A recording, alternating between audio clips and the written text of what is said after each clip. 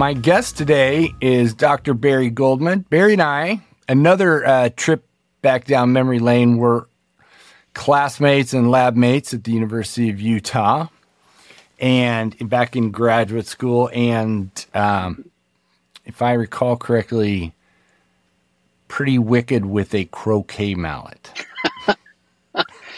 That was not the question or the comment I expected, but yes, I was at least within the top 10 of our lab in croquet. We used to play croquet and volleyball, and there were no boundaries on the croquet field when we played during our little afternoon breaks. Yes. It was an enjoyable way to waste a little bit of time while you were thinking about and waiting for things to grow. Right. So Barry is the founder and chief scientific officer of Pluton Biosciences. He led the microbial testing pipeline for Indigo Ag and served as the microbial discovery lead for Monsanto. He's also published over 30 peer-reviewed studies and is an inventor on more than 10 patents. Barry, welcome to CC Life Science. Thanks, Chris. This is going to be a fun one today. We're going to the ag field, which is a little bit different for us, and the microbiome, you could say. So we're talking about bacterial cover crops or microbial cover crops and how that can impact carbon storage. So tell us about Pluton Biosciences, where the idea came from, and what your focus is. Okay, thanks, Chris. And I'm thank you for inviting me on to talk about this stuff. I have a lot of passion around microbes. You and I spent a lot of time thinking about those. So the idea from Pluton really evolved over quite a bit of time. It was, I started seeing that in science, we had started uncovering that the number of microbes was almost unlimited. The recent sequencing and computational biology aspects of technology made us understand that there may be as many as 1 trillion species of microbes in the world, and which is roughly 1,000-fold more than anybody had even considered. And, when you look at the microbial products and how they've changed humanity, just the ideas of antibiotics and cloning, and now recently CRISPR, all come from bacteria. And so the idea was, well, if this much has been done and we only understood a tiny fraction, why don't we keep looking in places where we really haven't been looking before, to start looking at those microbes that people just haven't looked at before. And so the point of Pluton was to start finding a different way to look at those organisms. And so that's really where the idea came from. And we started about 4.5 years ago or so, and started coming down with this idea about how do we look at microbes that are rare, but might provide new ways for us to solve big problems for humanity. So you didn't necessarily have an outcome in mind. It sounds like you were saying, what could we find bacteria that are capable of doing?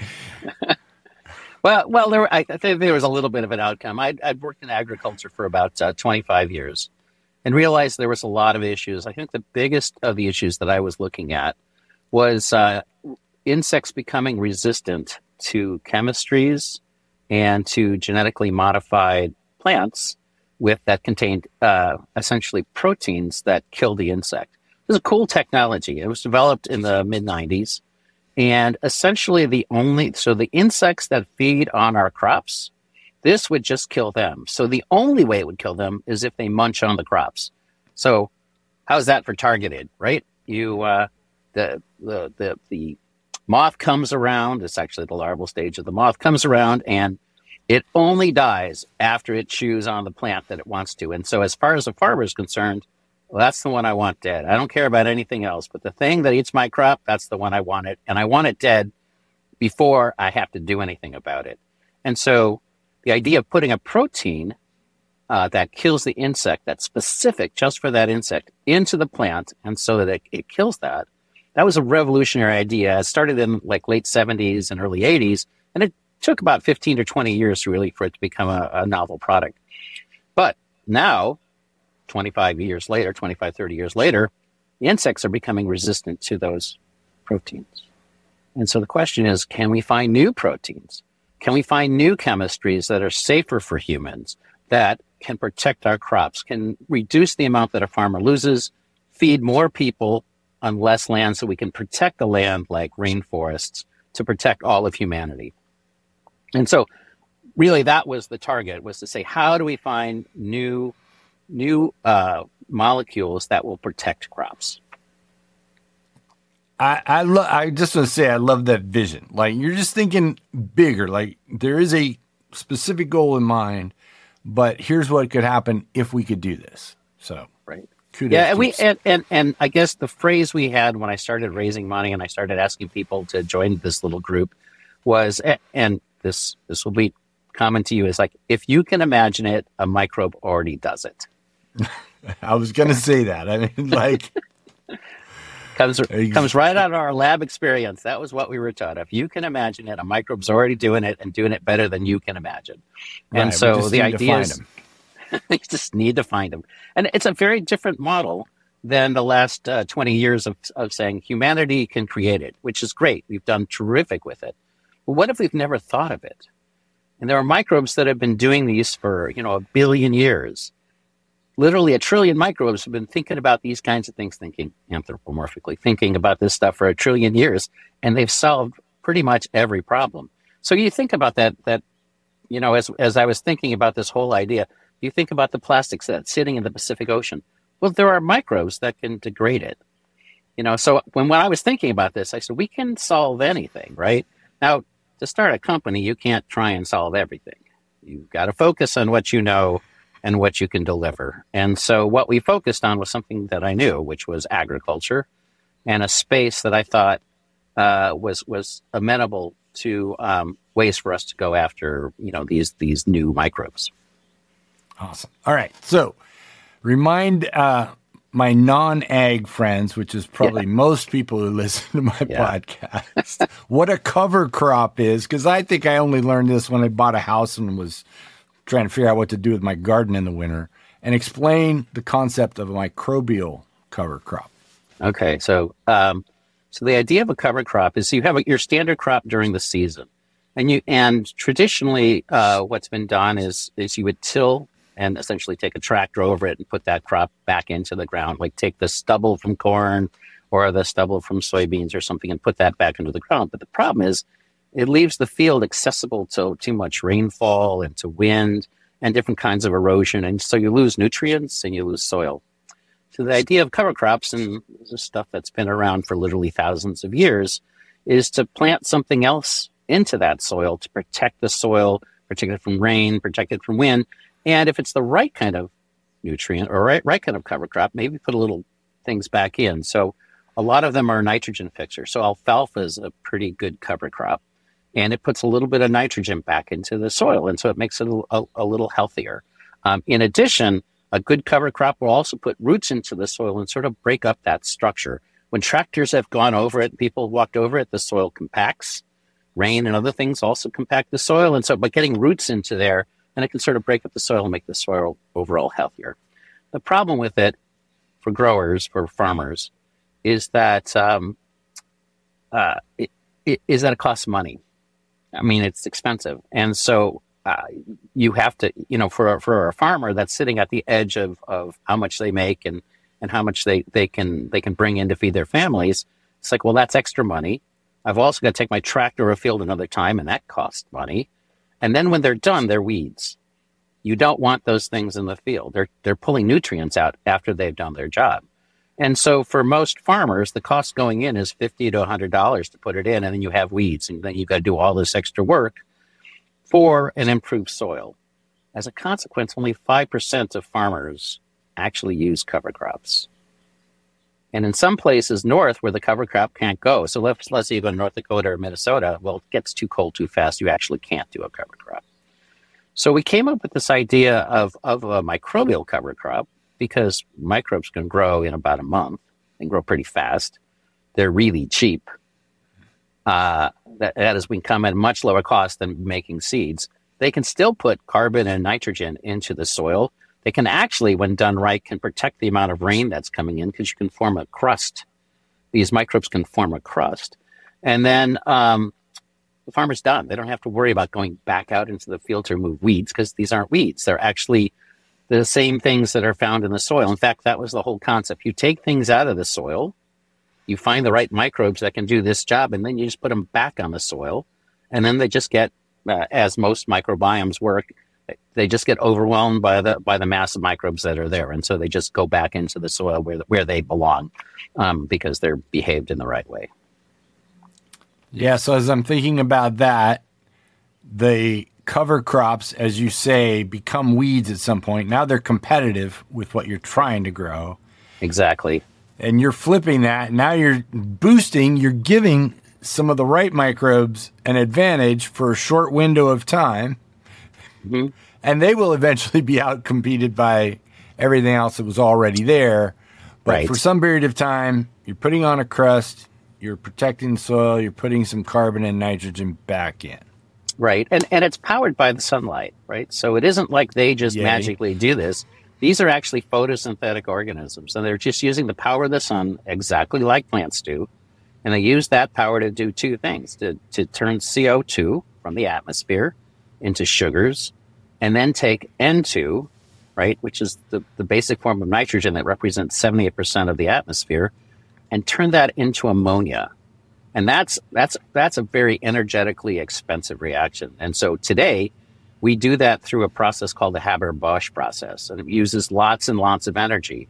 And in fact, it creates a lot of CO2 gases, and by mining for methane causes a lot of problems. And that's kind of how that's basically the 1950s and 60s was making synthetic fertilizer from this. And it fed lots of people. We had 3 billion people in the 50s, and now we have over 8 billion people, and that's largely because of this synthetic fertilizer. But it has a bad side effect. It's impacting our climate in a very negative way. And so one of the ideas is, can we turn that around? Can we let the microbes take that energy from the sun that's just going onto the ground and turn that into ammonia the same way the Haber-Bosch process does, and feed the microbes, and then have the microbes feed the soil, and then the plants that we need to eat to grow and keep all of us healthy and happy, have them use that to turn that into productive food. Nice. All right. Science sidebar here. I get the CO2 and the photosynthesis part, turning it into usable carbon, sugars, etc.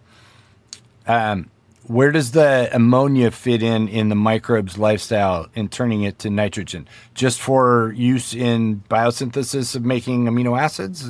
Yeah, absolutely. That's where it comes from. So a little more of a science sidebar. So N2 gets converted into ammonia, NH3. That is actually put onto an amino acid called glutamate to make something called glutamine. And from there, it enters the cycle for all, and turned into the rest of nitrogen for the plant. So, but again, it's very energetically expensive to do that, to break those bonds apart and to put hydrogens onto there to turn N2 into ammonia. And so that evolved once in history. The idea that there are organisms that fix nitrogen. It evolved once at some magical period 1 billion years ago or so, and some organisms figured out how to do that. Most of them, they were probably sitting at the bottom of the ocean, getting there in a place where nothing else grew. Heat's coming off the bottom of the ocean, and they were splitting nitrogen at that point through the energy generated by that heat, and adding it to make biomass. And some of the earliest organisms in the world were living there. And somehow that set of molecules that could do that went to a few other organisms. We know that best like rhizobium, the rhizobium that grows with soybeans, right? That allows soybeans to grow with less nitrogen. That same set of genes is the same basically set of genes that evolved 1 billion years ago and now is in different kinds of microbes. But it's only found in bacteria. It's not found in fungi. It's not found in humans. When they say, plants fix nitrogen, plants do not fix nitrogen. Plants have microbes that live with them that allow, and those microbes provide the nitrogen for the plants. I'm going to tell the audience, I feel like I'm coming home. We don't talk about bacteria enough on this podcast. So between you and Mike Mahan, who was a couple weeks ago on the episode, I just feel like I'm with my people now. Right. So you have found one or more consortia of bacteria, you're going to explain that in a moment, that can perform this function of photosynthesis and fixing nitrogen. So why a consortia, and how do you isolate them? Yeah, so a consortia means group of organisms, just any sort of group. And it turns out that some of these organisms can do both of those reactions by themselves. So they're a type of organism called cyanobacteria that can both photosynthesize and use that energy to fix nitrogen. But it turns out, and what we've seen in our lab, is they're happiest when they grow with other organisms. And so we started with an environmental sample that contained 10,000 different species. And then we grow them under conditions where we require them to make their own carbon and make their own nitrogen. That was basically it. It's a little trickier than that in the presence of light. And a few come up under those conditions. And when you say, well, what's there? We find the same set of organisms, find these cyanobacteria, but we also find some friends that always seem to come along. And that isn't surprising. As humans, we have a human microbiome, right? We have these things that live in our gut. And they evolve together. It isn't random what's in our gut. There's some very specific players that keep showing up again and again and again. And so it's not surprising that these cyanobacteria grow up with these other organisms that allow them to do their job better. And just like, cows, that there's grass and cows start eating the grass, and that's kind of the beginning of our food system.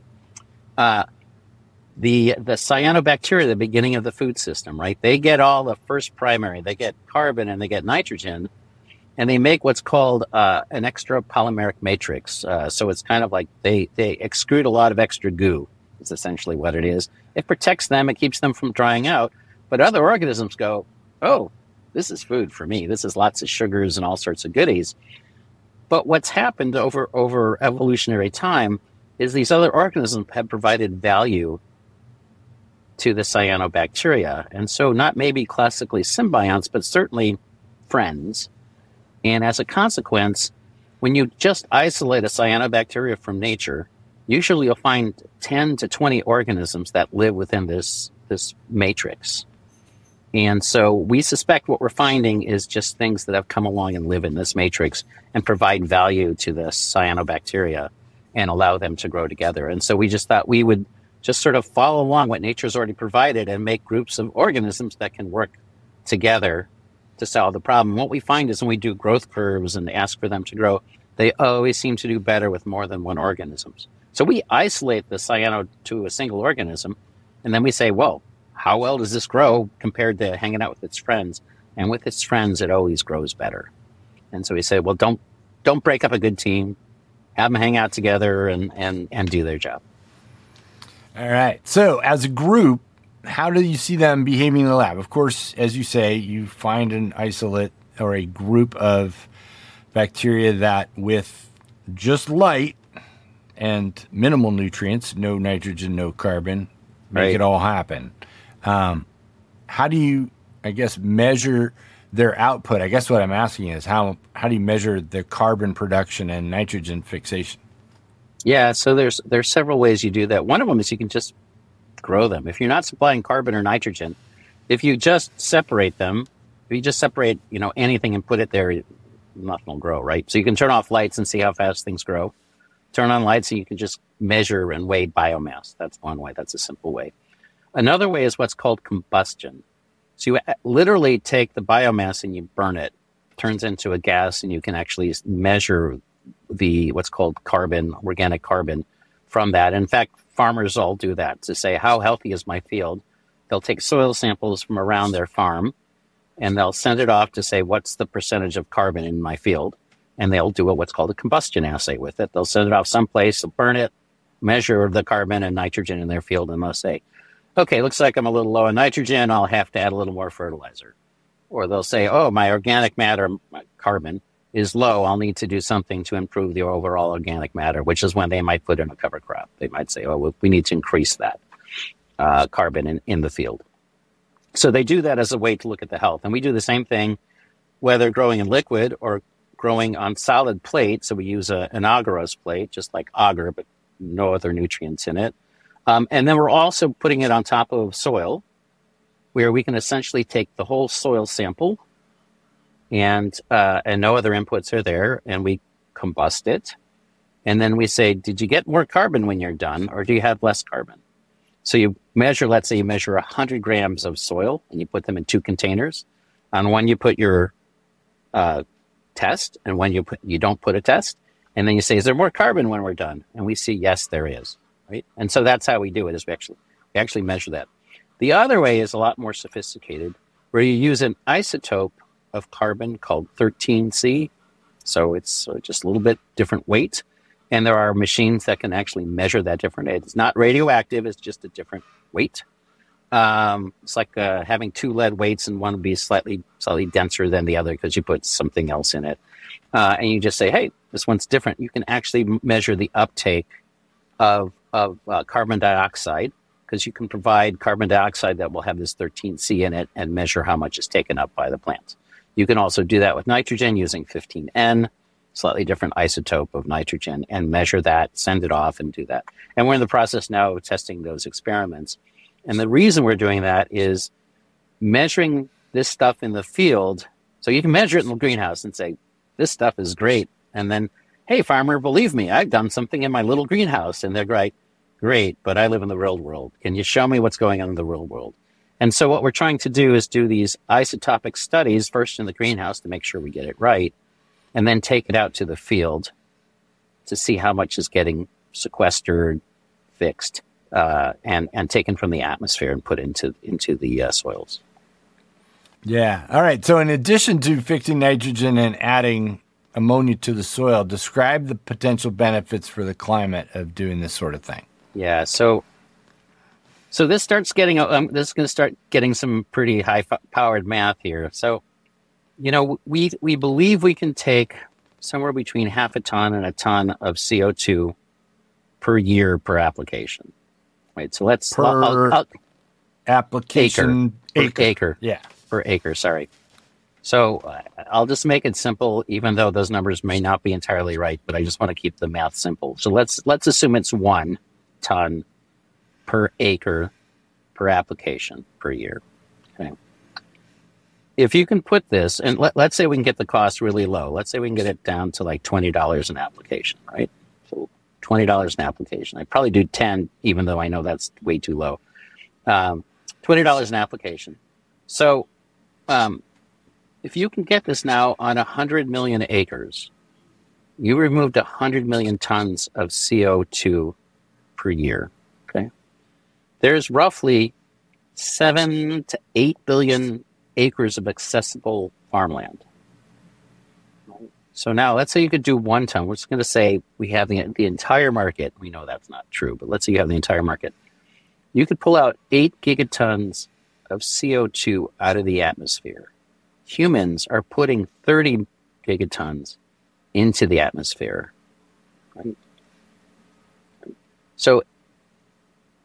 Right? So it's not that much, right? So you can now take that's close to 25%, right? 8 over 4, 15, yeah, something in that ballpark. 8 over 30, whatever that is. It's a little over 25% of the CO2 that humans are putting into the atmosphere every year. That can make a huge dent on our impact on the planet, right? And that's just one solution, right? We absolutely believe that many solutions have to be used together. In addition, we also believe we can put on 30 tons of nitrogen or 30 pounds of nitrogen per acre. So now if you're on that for that much, you're essentially almost turning the amount of the Haber-Bosch process to zero. That's roughly 20% of the greenhouse gases that are being emitted. You put those two together, now you have a massive impact on climate change. So here's where the math gets to, right? So let's say it's $20 an acre, 8 billion acres. Okay, the math gets pretty good. That's $160 billion, which is a lot of money, right? But imagine you could address climate change for $160 billion, which is roughly a fourth of our defense budget. That you could now start addressing climate change for a fourth of the U.S. defense budget. That's not even the world defense budget. Right.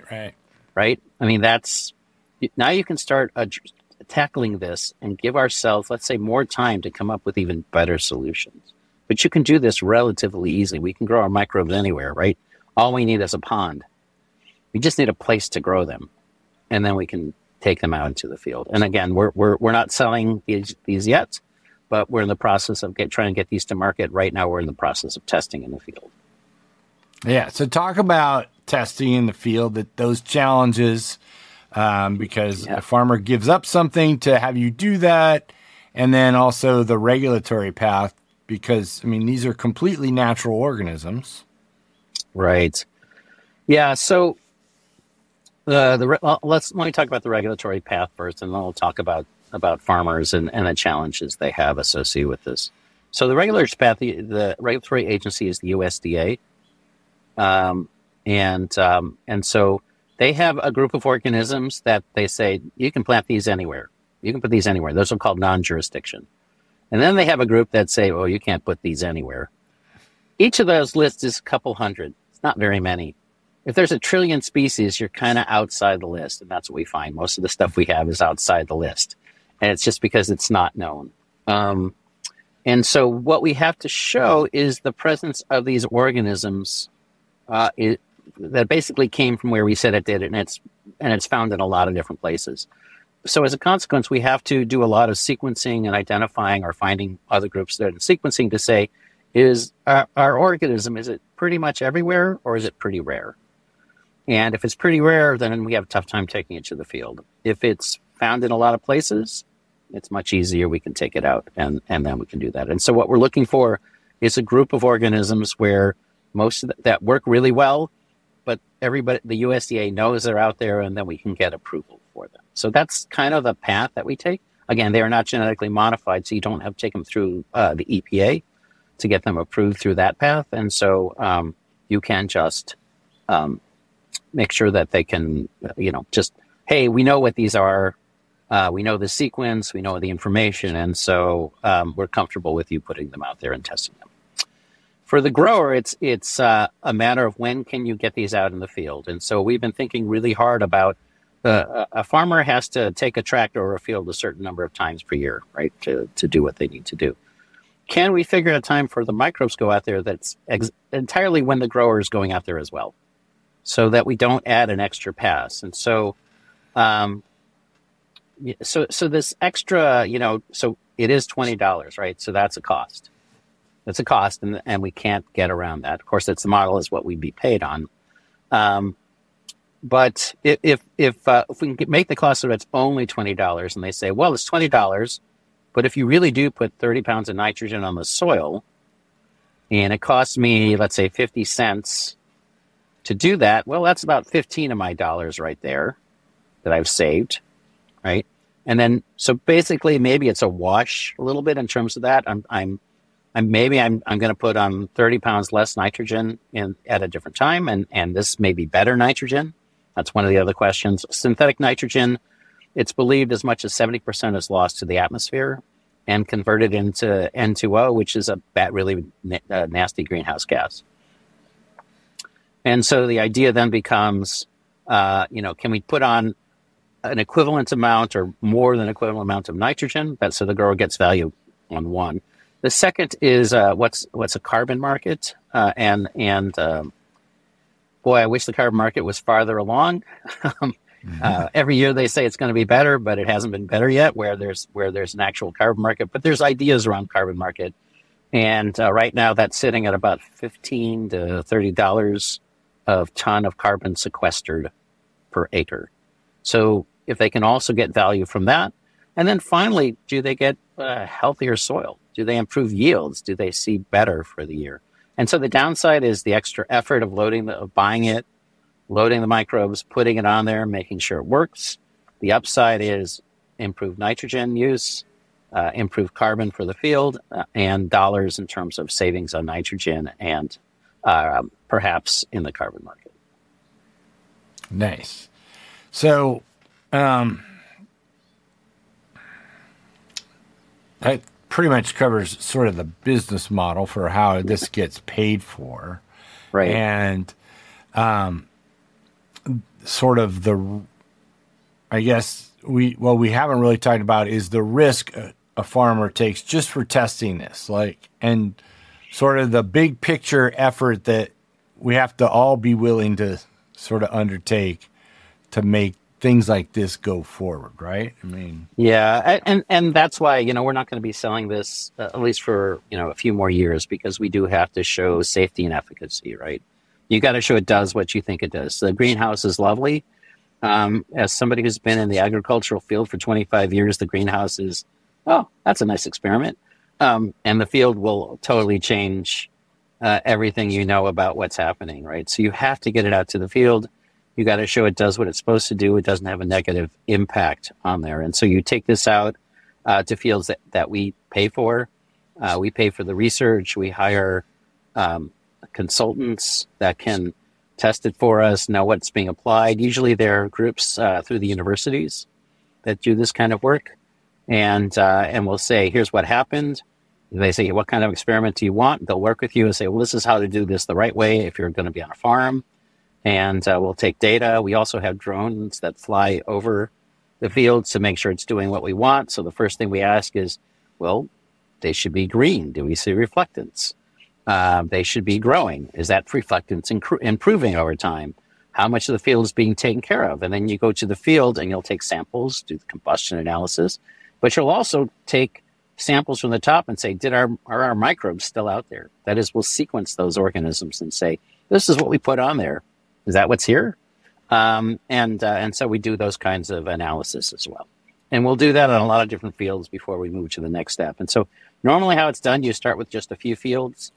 Then you say, hey, that worked. Let's add, maybe 10x more fields.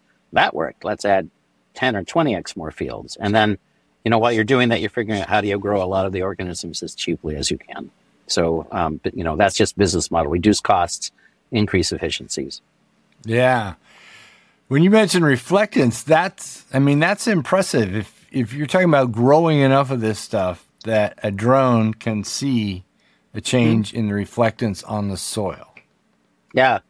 Well, you can actually see this stuff, so when you go to the field, you can actually see these things growing out there. And in the greenhouses, it's really, really easy to see that stuff. And we develop reflectance, and in fact, we're working with the Danforth Center, which is in St. Louis, just not far from us. And they have something called a crop reporter. So they have a machine they call a crop reporter, which is how healthy is this plant using reflectance and all these things. And we just take our stuff down there and use it exactly the same way.